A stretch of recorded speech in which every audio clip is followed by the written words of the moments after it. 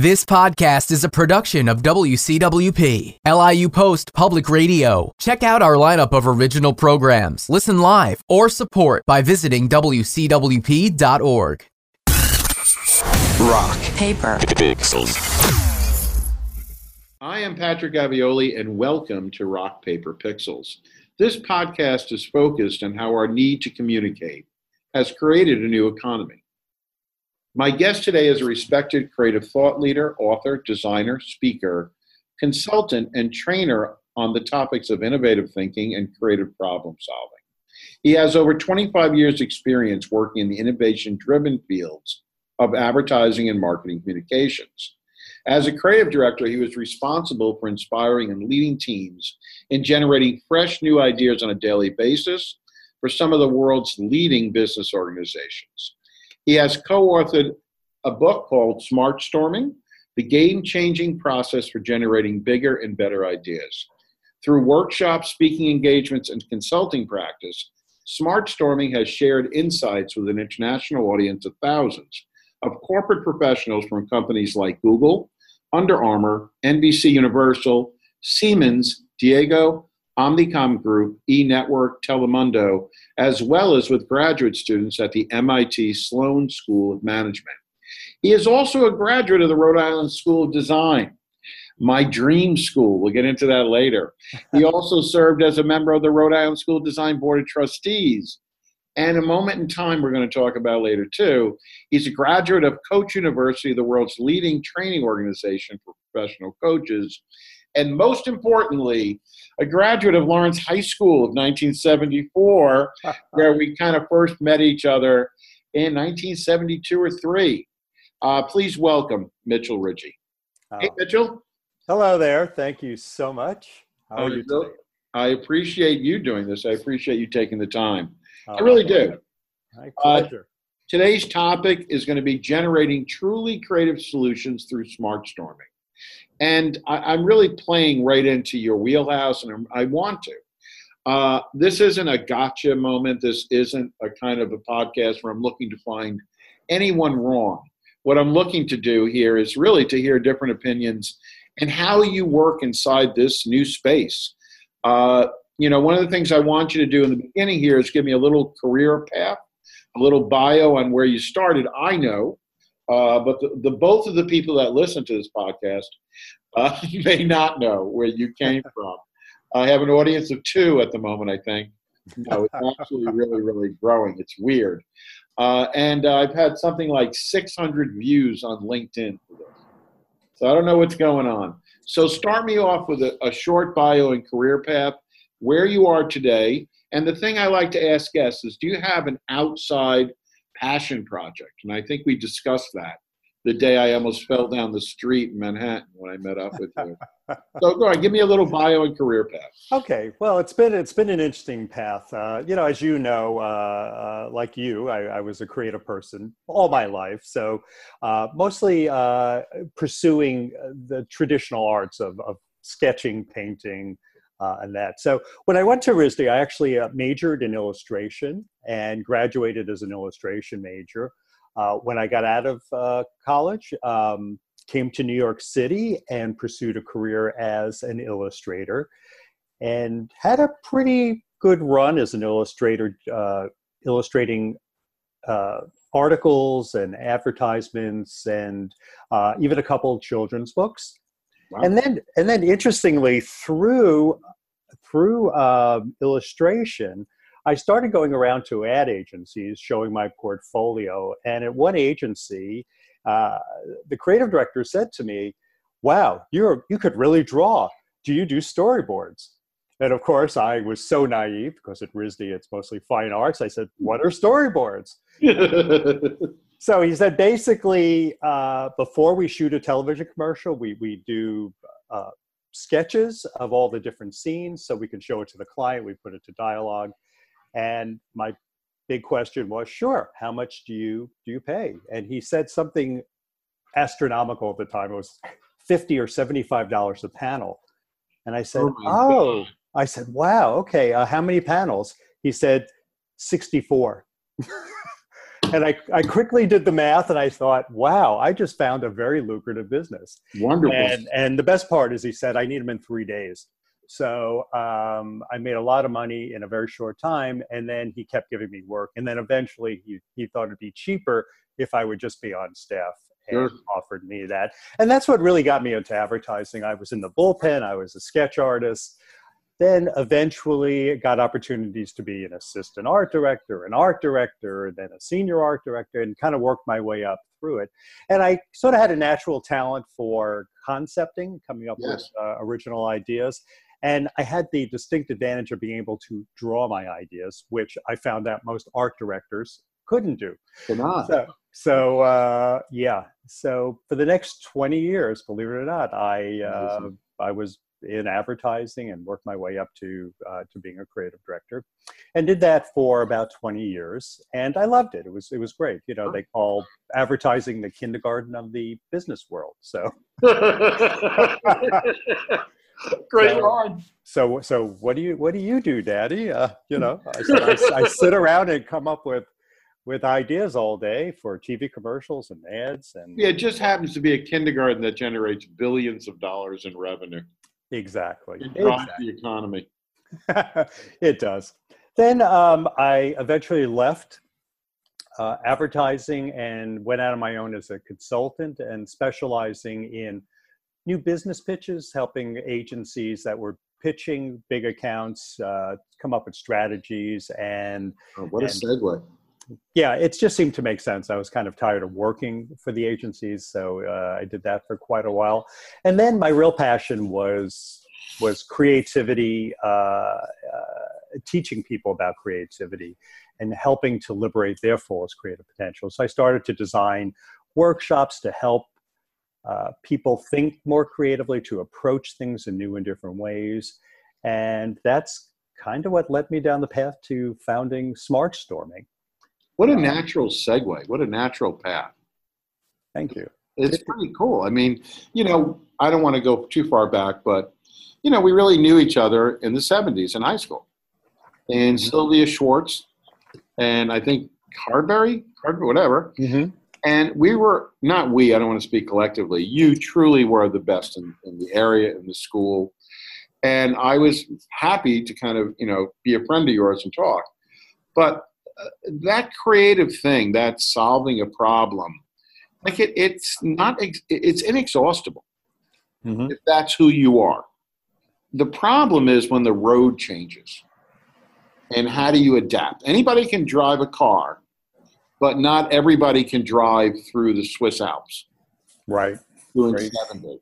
You know what I'm trying to say? Because right now, that's the world we're in a little bit. We're literally in the world where you don't actually know the next turn. The innovation is coming so quickly. And how do you adapt? I used to like to ski. I love skiing. I have a house upstate, and the ski lodge was a mile down the road. It was fantastic. As I got older, obviously much more dangerous. But the skiing is what I love, that speed of going downhill, seeing these bumps, these turns, these twists. And if your brain really can react quickly, that's the joy of skiing, right? So now today in this world of innovation, those, what do they call them, moguls or whatever they're called, the bumps on the ski slope, that to me is the speed in which, and the changing slope, the way digital has just shifted everything. And you don't know what's coming up tomorrow. Right. You know, you ever see the commercial for WooWoo? The two bike messengers are in the elevator and two ad execs are behind them. And they're like, you on WooWoo? Yeah, I'm on WooWoo. The ad execs come out of the elevator and they're like, drop every budget. We need to invest in WooWoo. And then later in the day, they get back on the elevator and the two bike messengers are there and they're like, dude, you still on WooWoo? Nah, I dropped WooWoo. Within the hour, you know what I mean? Yes. That's how this is turning. How do you keep properly innovating strategies for a marketplace that is not David Ogilvy? That is not a 3/4 copy page and a little picture of a guy with an eye patch. So how do you deal with this much change on a constant basis and trying to be a form of inspiration to creatives? You find it really difficult? Well, it is challenging because it's changing at, like you say, light speed, right? There's nothing. Change is the only constant now, and I find it's a mixture of two things. And one is there are certain constants, believe it or not, within all this change. Okay, so change is going to be happening all around you, but it's almost like whitewater rafting or sailing a boat, right? If you have the basics down, you can go with the currents wherever they go, and you could take advantage of the winds or the currents, or if they're leading you in a direction you don't want to go, you could tack in another direction. So let me get a little bit more concrete. And the first thing is to define what is innovation.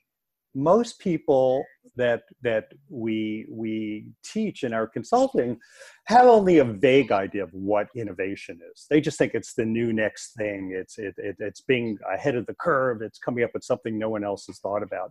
But really, innovation, the definition we like to use is that it's the introduction of something new or different that provides greater value or benefit than something that's come before it. That's it. It's a very simple definition. And also it's helpful to know that there are three forms of innovation. There's incremental, which is just making something a little bit better. Mm-hmm. So, new, improved, get more for less. Those are incremental innovations. The other is evolutionary innovation. And you can see that happening in light bulbs. They went from incandescent to fluorescent to now they're diodes. So that's evolutionary. Right. The leap from propellers to jet engines. Okay. The last category is disruptive. Bingo. And that is, and that's what everyone tends to think about is innovation, right? So the Airbnbs, the Ubers, Dude, this is exactly good. This is exactly what I bring up. Good. Okay. So what they realize is that if you had a pie chart, disruptive innovation would be a very small wedge. Sure. The largest wedge of innovation is really incremental. Sure. Right? So we tell people, well, we don't know what to do. I said, well, whatever you're doing, can you do it better? Can you provide more value, greater benefit in whatever, start there. And then you start to see more opportunities, because a lot of what people are struggling with innovation is they're trying to hit a home run. They're trying to come up with the next disruptive thing, which if it was easy, everyone would be doing it. But that's why you have, one Bitcoin, the people that came up with Bitcoin. Yeah. Now you have lots of imitators of it, and they're coming up with their own things, and they're evolving that. But one person disrupted by creating that whole cryptocurrency concept and introduced blockchain and all that. So anyway, I'm diverging. No. This is what podcasts are for. We kind of have unlimited, and we can edit. And never going down what you may think is a digression is a bad, unless we start talking about pastrami sandwiches. We're still in the same thing. Schumpeter, Joseph Schumpeter's creative destruction economic theories of the 20s. I learned of it by watching West Wing, of all things. Please, Aaron Sorkin, a hero. Paolo Antonelli. We'll talk about John Maeda later, quickly. These Schumpeter's theories of creative destruction have been around forever. And the last area you talk about, the disruption, has to really be managed. I mean, it's a rodeo. If you're going to let that bull loose, you better make sure, you're wearing a cup. It can get very, very bad quickly. Yeah. So the first one you talked about was incremental. The second was evolutionary or evolving state, and the disruptive. Not that I don't want to talk about the first two, and I'm not going to stay long on this, but disruption is definitely the most volatile. And in having your skill set embedded, when you go down that white water, and you see, oh my Lord, I've never seen this many rocks before in my life. This is disruption. How quickly the brain works And, creative, we think just a crazy person, maybe. A creative to me is a Robin Williams. A creative to me was that television show that he had for a short period of time, seeing, reworking, innovating, changing, and adapting. Mm-hmm. That is a tough thing. Can you actually teach someone to do that, or is that innate? Well, okay. It's actually both. The very best people do have an innate ability to make new associations and connections really quickly. Yeah. Okay? So what happens is they can connect dots that other people can't see. Pattern recognition.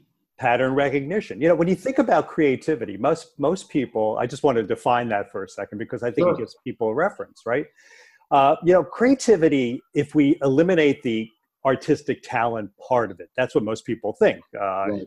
I'm not creative because I can't draw, I can't perform, I can't write, blah, blah, blah. Okay, but really creativity in its purest form is really the ability to make new associations and connections, to be able to solve problems or capitalize on opportunities. And then validate that. And get validation, right, from that. Right, and that's the whole rapid prototyping model that's evolved, is that we got this idea, let's assemble something really quickly, put it out in the world, test it, get feedback on it, and then keep evolving and changing it. So that's been really something that's emerged in the last 10, 15 years, this whole rapid prototyping, for exactly that reason.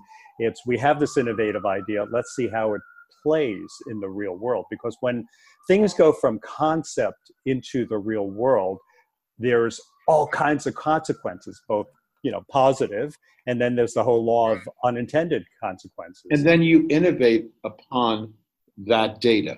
Right. And right. You change and work it. Yeah. Basically, you could look at it in a very simplistic way of what's working, keep pushing what's working. Right. The things that aren't working, break it down. Why isn't it working? Is it important? Is it integral to the success of this? And if not, move on. You know what I mean? Yeah. So the people that can move the fastest and create the most change, someone like an Elon Musk, let's say, who had this idea for electric cars, but he also had ideas for solar panels. He also had this idea for space travel, for boring holes and creating highways under.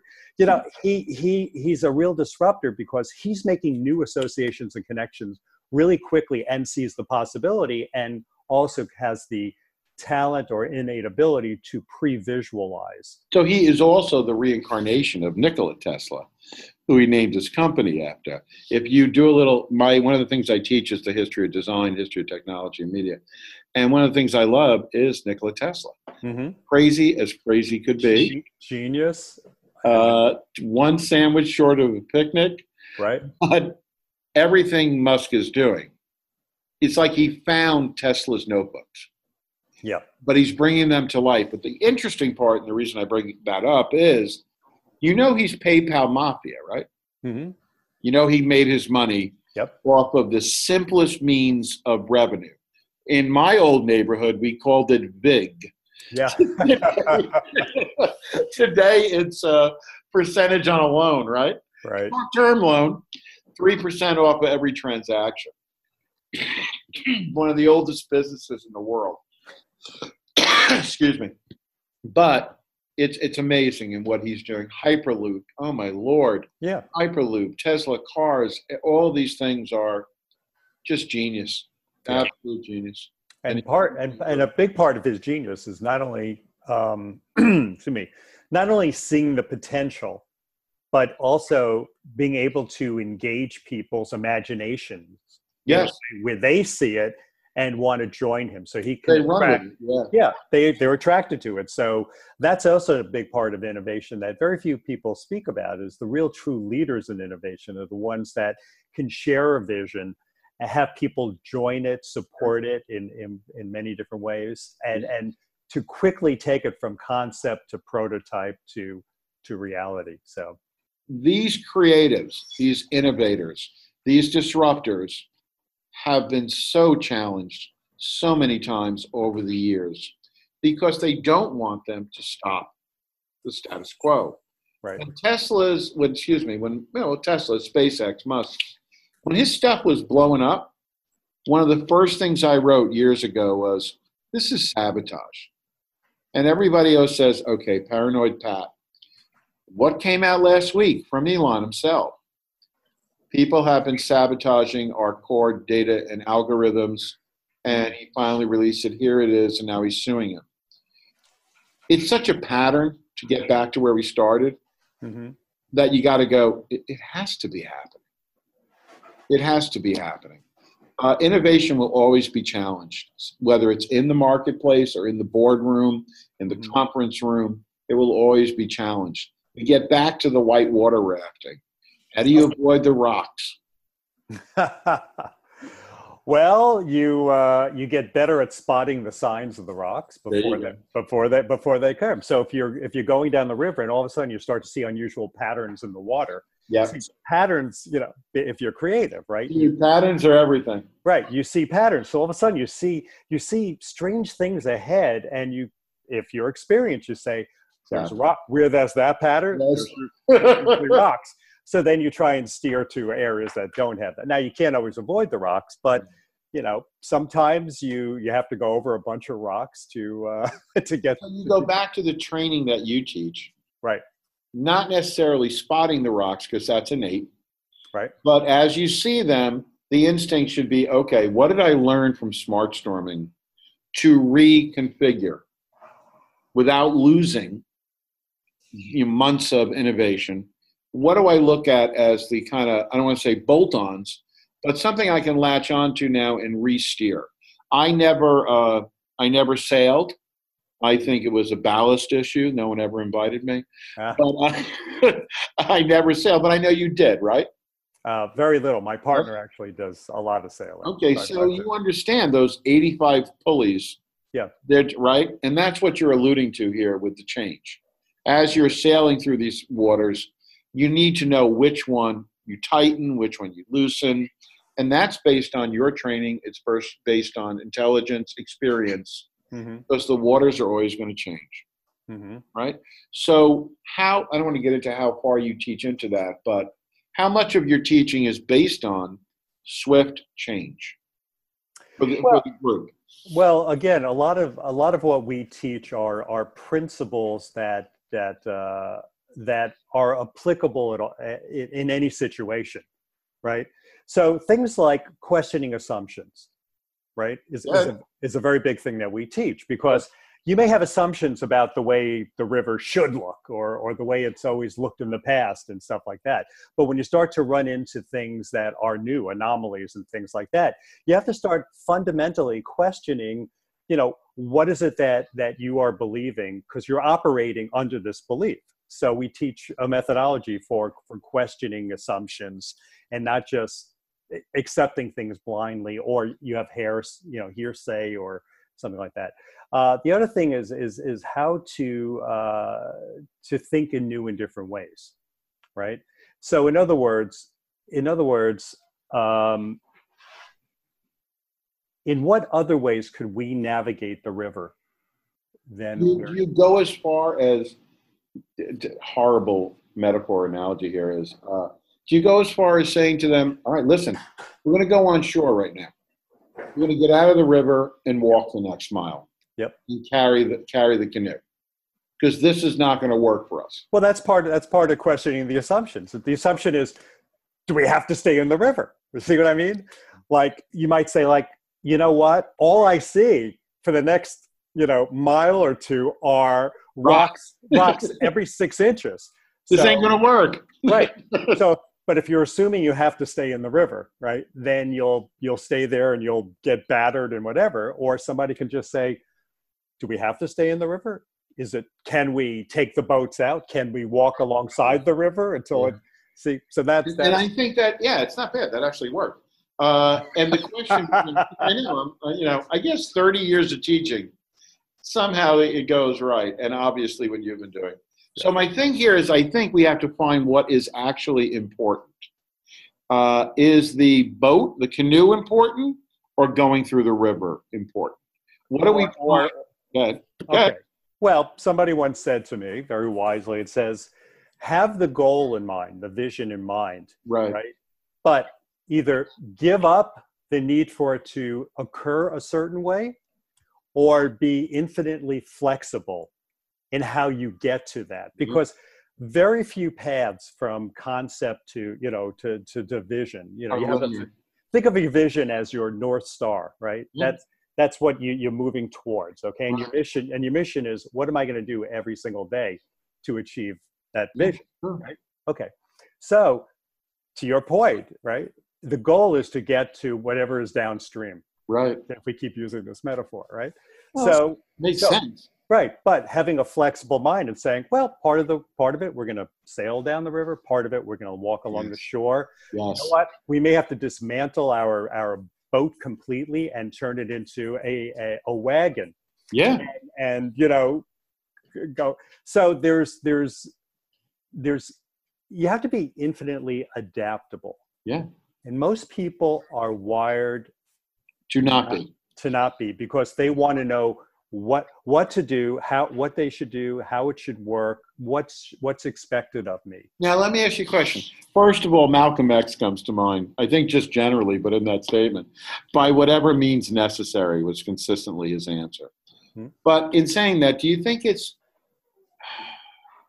I was doing one of these with someone, I forget who it was, but their point was, this isn't a job. Like our field, I don't see it as, punch in, punch out, I'm out. Right. If you're in this field, I was talking with one of my best friends. That's who it was, Phil Simone. Phil was my college roommate, but he was also the design director for People magazine for over a decade. Amazing level this gentleman matched. And we were talking about another friend, and the friend said something like, well, I don't understand. It's just a job. And Phil and I were like, no, it's what we do. Mm-hmm. And I think it's different for us. I think it's different for creatives. So to kind of make those turns, with some people, they're like, I just want to get the boat downstream. And we're like, no. I want my idea to be heard across the globe. You know what I'm trying to say? And so we don't think about just the boat downstream. We don't think about making those simple markers that we want. We do look at the North Star. Mm-hmm. And we do say, again, like Malcolm, by whatever means necessary. And that's a tough way I think when you get that in a group, Mitchell, I know when I get that in a class, a student or a client in your case, that's when you really start to tap dance.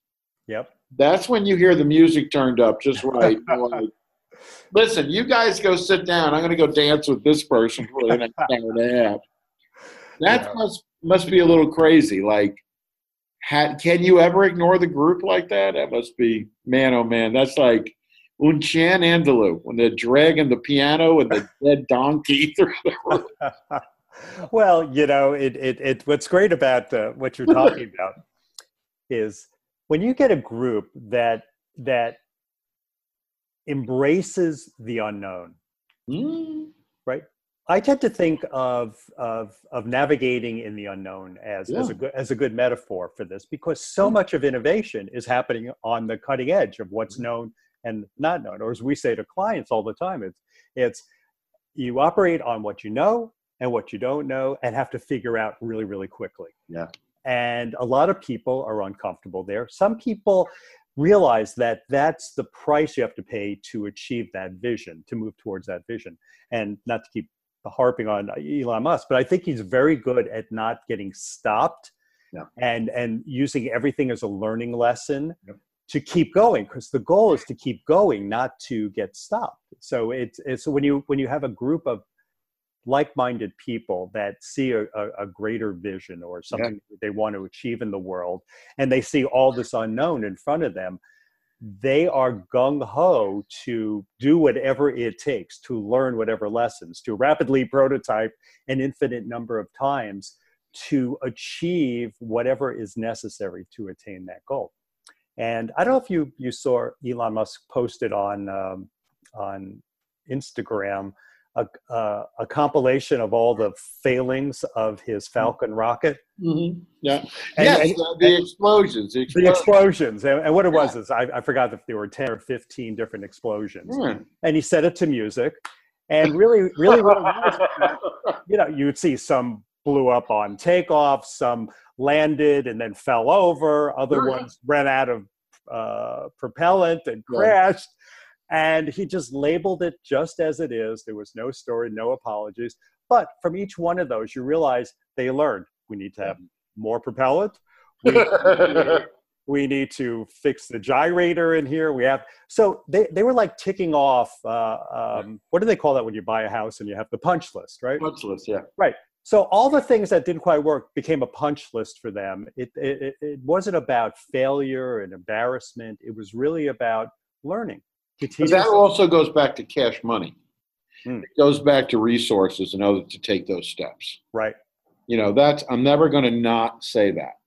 Right. You know what I mean? I was with a startup 25 years ago in Bohemia in a warehouse, 4 of my students and me, and Print Guys. Print Guys funded it. That quickly ended. And that's what we lived on. It was Janice, Richie, Joe, and Larry. Larry is now the CTO or whatever, amazing, of iMirage. Janice worked for a Motorola spinoff, Zebra Technologies. Rich has had his own business for that many years. Joe is still inside the print world. But what we did in those 18 months was what kind of a little bit what you're talking about here. To this day, Janice will say to me, it wasn't really a job, but Janice will say to me, that was the best job I ever had. Wow. And so will Larry, and so will Richie, and I don't know if Joe will, but they'll be like, if I speak to Rich, 20 years in his own company, he always goes like, what were we doing?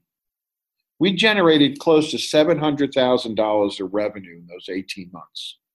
And the owners, the funding people, not enough money. How many startups do you know were 5 years pre-revenue, right? Right. So I'm saying what you're talking about there, I really have personally experienced that. And it's in my second book. I talk about those days. But that is a rarity and not a common group of people who come together, right? Right. And I would imagine somebody like Tesla Musk and his group, that must be like happy days to hear again sometimes, huh? Yeah. It's got to be an amazing thing. I want to kind of segue for 2 seconds here. I hope I'm not cutting you off. No. All right, here we quickly, because we've been talking for over a half an hour, just so you know. The little clip outs I sent you were Sir John Hegarty. He complains how creativity is receding from the world of marketing as it becomes data-driven, how marketing has forgotten to engage with people's imagination and soul, and how digital technology hasn't created the wealth it promised to. In counter to that, another article in Forbes says, marketing creativity is not dead, but it needs to be reinvented. The most interesting invention at Cannes this week were not ads, but new ways to reach consumers without making them pause in front of a screen. They included a playful machine devised by J. Walter Thompson, one of the oldest, if not the editors in the world, which dispenses free Kit Kat bars to travelers in Sao Paulo airport if their flights are delayed. I am in love with that campaign. I just want to, I don't know what you have to validate that with. But those two statements are a little counter. The last one I like more, and that's innovation attached to new solutions and stepping outside of the realm that we grew up in. Yeah. We grew up in the big idea, not that that isn't, the big idea, the big ad, and then if it has legs, we run with that idea for the next, got milk, 25 years. Well, you know, in the marketing realm, you've raised a very fundamental distinction. In the old days, and I'm doing air quotes here, okay, and pretty much we were young. Yeah, I would say in the pre-digital to early digital age, most we'll use marketing, right? If you came up with a big idea like Got Milk or you know, if I'd like to buy the world a Coke, you remember that? Yeah. Basically, that idea could last indefinitely, and it could be spun out in gazillions of different ways. And when I talk about that, it could be in ads, billboards, TV commercials. Yep. Okay. And the message was the medium, right? So people got it. It was anthemic. People, took it to heart. And that's what sold the brand. Yep. Now, these days, you don't need a big idea every few years. You need a big idea almost every month. Every month. Absolutely. Because brand loyalty is something that is very tenuous these days. You could have it today, have some kind of PR debacle, and you know what? Your brand is tainted. And, Twitter is, to me, if you've ever watched birds swarm, like the videotapes of watching flocks of birds go through the air, the most perfectly named product in the world is Twitter. Mm-hmm. If you see how those birds move, those swarms, how they go from spot, that is the market today. Mm-hmm. There is no market loyalty. There's almost no brand loyalty. Mm-hmm. It is whoever chirped last, we're going with them. Mm-hmm. So, well, the internet, it's interesting. Two things converged. Technology and the internet converged and changed the fundamental dynamic of, and we talk about this in our training. It's pretty interesting. Mankind. Okay. So what happened? What happened is it used to be in the old days, the big companies, right? The car companies, the beverage companies, they gave you a very limited range of products and said, do you want it in blue, red, black, or green? Right. And they would say, here it is, Mr. and Mrs. Consumer, come take it, just choose the one you want. And that was it. That's all they had to do. Henry Ford, you can have it in any color you want as long as it's black. Right. Right. But now what's happened is, mostly through the technology and the internet, is now consumers for the first time have access to so much information. They have access to competitive information. So if they want to buy a car, they will research the type of car, and then they'll start to read peer reviews about the car. They'll look at the repair history.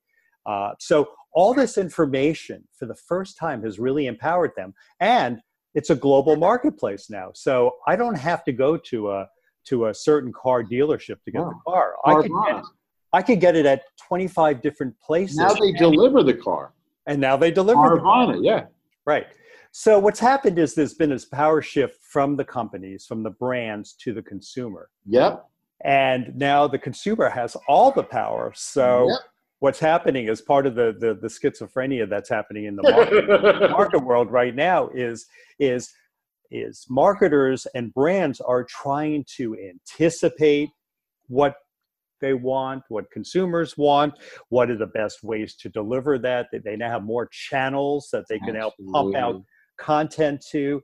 And that a big mistake a lot of marketers make is they go for impressions over quality of the recipient's experience. Exactly. UX, baby. UX, baby. And it's also if you're going to tap me on the shoulder symbolically and get in my face, you better do it in a way that has something in it for me, not just mentioning your brand and a sale or something going on there. Where's the value added? Exactly. What's the benefit? What's in it for me? Not yes, you have the budget to contact me while I'm sitting in the dentist's office because you're tracking me on GPS and you want to sell me toothpaste at that moment. I mean, just because you can do it, you got to do it in a way that is somehow rewarding to me. So it's very, very true, Mitchell. It's very true. We could go on for days, and we've already been talking 45 minutes. I want to touch on one other quick thing. Sure. And then I just want to do a little wrap up. I could talk to you for hours, and that must scare you to the bone. Not at all. It's a pleasure. It's a pleasure. Always. I actually have a connection to you, and I think your phone number. That will be changed by the end of today, Pat. No longer in service. That's right. Anyhow, I do want to hit on something that is right over your left shoulder. See? Knowing where we are, Mitchell. I am Kaiser Sose. I am Kevin Spacey. in the police captain's office there. Not to make up a story by what I see over your shoulder. Yeah. I know that you are on the board at RISD. I never even heard of RISD until you went to it. Because I lived, a sheltered life in Inwood. One of the first things that comes to mind is how art has always been held up higher than design. Mm-hmm. It truly has. It's been considered high art, and low art is where design starts. Here is my answer to that, and I teach this in my history of visual communications class. Quick definition of art: something that evokes an emotional response. Very simple cut. Design: anything with a purpose. Now here comes pretzel logic. I think it's good logic. Many people challenge me. Well, doesn't art have a purpose? Yes, it evokes an emotional response. Well, then if design is anything with a purpose, how is art not a subset of design? So I've always been amazed that it was called the Rhode Island School of Design. 1888, 1880s, but I don't think that name changed. I don't know the history. My heroes are, besides you, of course, Paolo Antonelli, my current day heroes. Paolo Antonelli, Aaron Sorkin, Mm-hmm. currently Stephen Colbert, Jon Stewart, of course, brilliance, David Letterman, and Dr. John Maeda. And I'm going to touch on him briefly. He is beyond accomplished. From his days at MIT with Negroponte, who was one of my other heroes I didn't mention. Oh yeah, he was a pioneer. Well, those are the guys with the arrows in your back. Yep. In their back. Negroponte's being digital validated everything I was trying to teach. Mm-hmm. And a guy I was working with in that startup, I was, just saying all these things. And then the book came out in 95, and I'm reading it going, shnikes. And I gave it to this guy who's going to be on next week on the show. And he goes, wow, everything you've been talking about is in this book. And I go, okay. And then Maeda takes over for Negroponte. Mm-hmm. And then Maeda gets in the biennial. And then Maeda starts showing how he's creating all of this with PostScript, not with Photoshop, with PostScript. And now he's merging technology and the beauty of aesthetics. And he has history back the other way towards pure aesthetics. Mm-hmm. And he has history of just pure brilliance with technology. Mm-hmm. I don't actually love technology. I don't actually love coding. But I am, Jobs and many people have been credited as saying, coding should be taught in grade school. Mm-hmm. And everybody thinks, oh, wow, my kids are going to be a programmer. They don't read the second part of the sentence, because it teaches you how to think critically. Right. So when I look at somebody like Maeda, I realize, yes, he's a coder, he's a technologist, but he's a critical thinker at the highest level. And that's what you do. That's what you try and teach. I think you try and teach, as we've been saying all day long, all episode here long, is the critical thinking when you're in whatever environment you're in. Mm-hmm. Maeda, I think, was trying to bring that to RISD. 6 years in, and he's gone. And I called you, or got in touch with you some way, and I said, dude, whoever said yes, one of my biggest heroes right here. His tenure was short. He's had interviews on this. And I don't want to put anything on you and say, what do you think the problem was? I don't want to go there with it. But he went on to Kleiner Perkins. He went on to Automatique. I'm like a stalker at this point. But that brilliance is going to change our economy.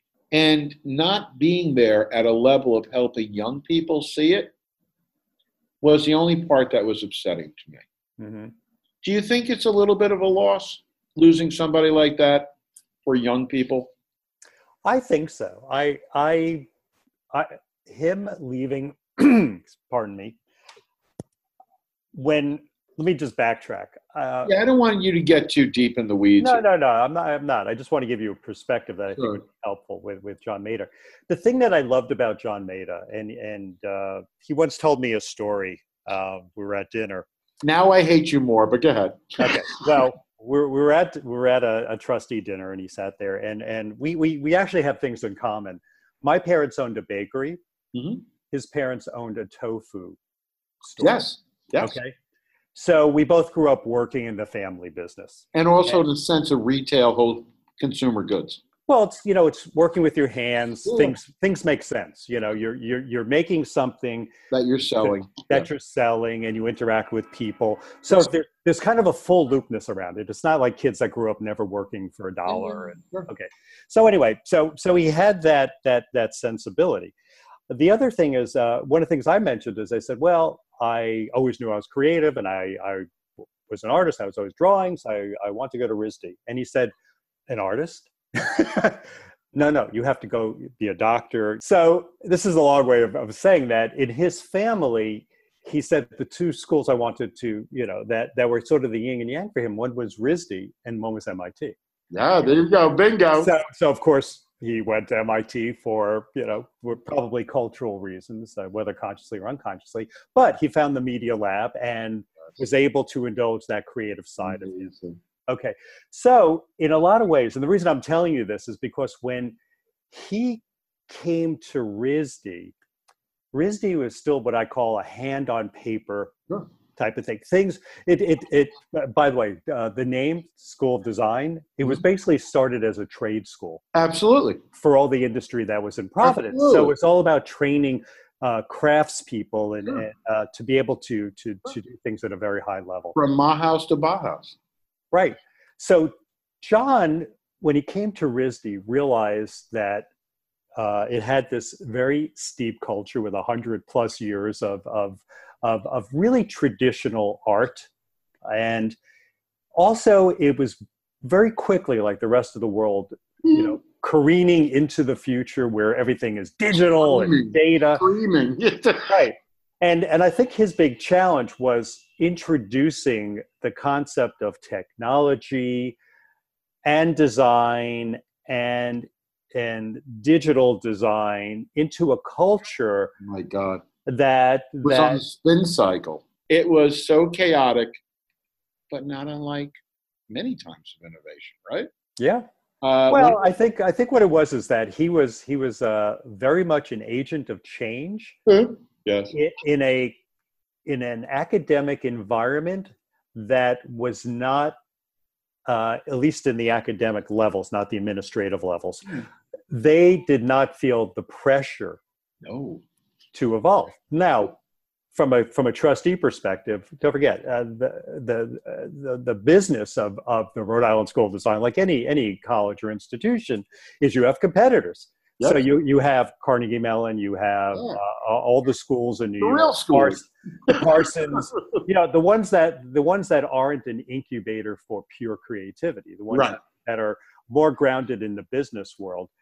They're teaching integrative. I just call it integrative art and technology. Whatever, yeah. Carnegie Mellon is like going mental on this. Yeah, and the California schools are really. Oh my God. They're all steeped in this. RISD is really kind of a unique outlier. Yeah. For good and for bad. The good part is, I think the conceptual thinking of the one thing when people say, "What did you learn at RISD that was most valuable?" I would say it was how to be a creative thinker, a creative problem solver, a universal creative problem solver.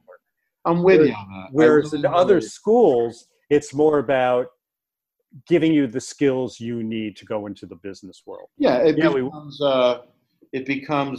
cabaret. You know what I'm talking about, the song, right? It's $1, $1. Money makes the world go round. Right. I understand that, and listen, Mitchell. It's all about balance. It's all about moderation. Yeah. And anytime you swing too far in any one direction, you have a problem. Especially if you don't have a yang to your head. Especially if there's not something that complements it. I just adore Dr. Maeda, and that becomes stalker. If you say John to me again that casually, I'm going to probably come over there and hurt you. Just drop little lines like, I was having dinner with John, and I'm like, God, I hated him in high school. I hate him again. No. No. See, the thing. Yeah. What's interesting is I do believe John was brought in Again with the John. Dr. Mader. I think Dr. Mader was brought in at the right time. Yes. Because the need for change is there. But I think it was much more of a long game. It was a sacrifice. Why? Well, let me put it. No. I think what it was is that he was introducing technology and new ways of thinking, and also he was acting in a really innovative way. He would commingle with students all the time. He would be sitting there having lunch and dinner with them in the refectory and really connecting with them and bringing all kinds of technology in. And on some level, that was really innovative and new. And the antithesis of academia. And right. He's less of a figurehead, and he's more in the soup, as you would say. Yes, and loving it. He doesn't have the desk because he's the teacher. He has the desk because he has the most to say. Correct. He has the knowledge. He has the fountainhead, not to go Ayn Rand on us, but he actually has the knowledge to dispense. So it was a natural evolution for them to listen to him. Right. Whereas in many other situations like this, it's because they gave you the big desk. So he was an orator and a philosopher, maybe more than an orator. Very, very thoughtful. And I think if it was a long game, it could have worked. It could have worked out, but when you have an institution as steeped in the classics as RISD is, I think the kind of change he wanted to bring to it may be a 10-year, 15-year plan.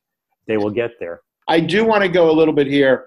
I want to reintroduce you, and I'm going to be editing this in periodically because I like to do it at least every 20 minutes. But it was too much talking. Jesus, which is wonderful.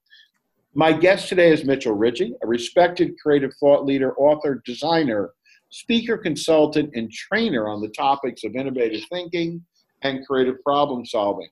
He has over 25 years of experience working in the innovation-driven fields of advertising and marketing communications. Mitchell, I want to thank you for taking the time to do this. I'm going to try and go through this part really quickly. My little sign-off that I've come up with is pencils down. What did we learn today? And a list of what we learned so far is innovation needs to keep going regardless of change. The core that you have, and as you said before, the only constant is change.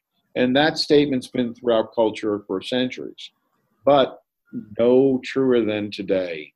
You've given us how your smart storming process works.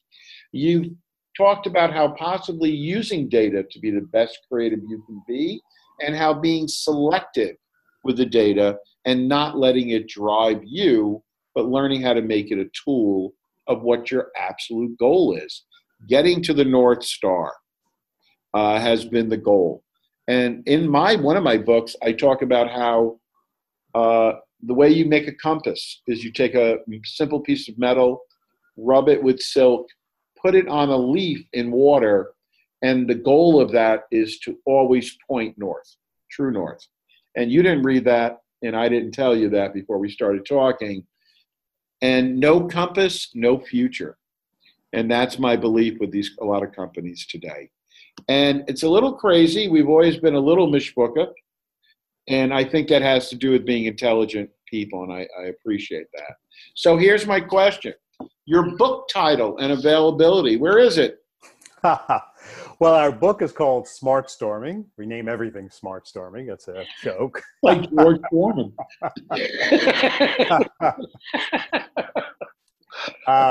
So Smart Storming, our book, is we try to write the most comprehensive brainstorm leadership manual ever made by mankind. Well, how's that for a goal? Yes. And it'll teach you everything you need to how to plan, structure, and lead a brainstorming session. It provides 20 different ideation techniques and tools for people. And there's also a chapter on solo smart storming when you need to come up with ideas by yourself. So it's available on our website at a discount at smartstorming.com. It's also available on Amazon and in Barnes & Noble. So. And your website is smartstorming.com. I'm not going to give out your email because that could cause trouble. You are on LinkedIn. Yep. Okay. And at Mitchell Rigie, Rigie. And your Twitter is smartstorming. Correct. Smartstorming. Okay. I really, and Facebook, of course, I'm going to say smartstorming just one more time till I mumble it in my sleep tonight. I do, Mitchell, you gave me over an hour. I really want to thank you for doing that. I appreciate your time. It has been a blast. Just a mere 44 years. That's all that's been really. We've had 5 conversations in 44 years. We like to be selective when we talk. That's right. We don't want to burn it out. Right? Every decade we talk for an hour. I'm done. You really? I don't think so. Jesus, that was a killer getting through that. Another 9 years and 364 days until we speak again. Anywho, I really cannot thank you enough. Best of luck with everything. My pleasure. It's I don't want to sound idiotic. Can't help it, but I'm really very happy to count you as a friend and acquaintance. I tell a lot of my guests, and the people I pick to do this are pretty amazing people. And the one who comes after them looks and goes, how the hell did you get that person? When I told my dean, an older dean, that I'm very friendly with a trustee from RISD that we could speak to for our, College of Arts, Communication, and Design, I don't think he believed me. And you got to understand, one time in a presentation, the guy leading the presentation said to the person I was with, you can tell the delivery guy to leave now. And he said, no. He built the prototype.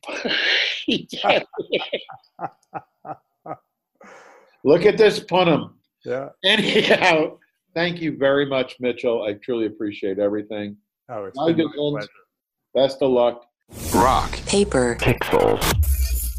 Like what you hear? Here's how you can let us know. Give us a call at 516-299-2626 or email us at info@wcwp.org. Like us at facebook.com/mywcwp and leave a comment or tweet us at mywcwp. We welcome all kinds of feedback. To directly support the podcast you just enjoyed, leave a review on Apple Podcasts. And if you'd like to give back, visit wcwp.org and click the support tab. Thanks for listening from your friends at WCWP.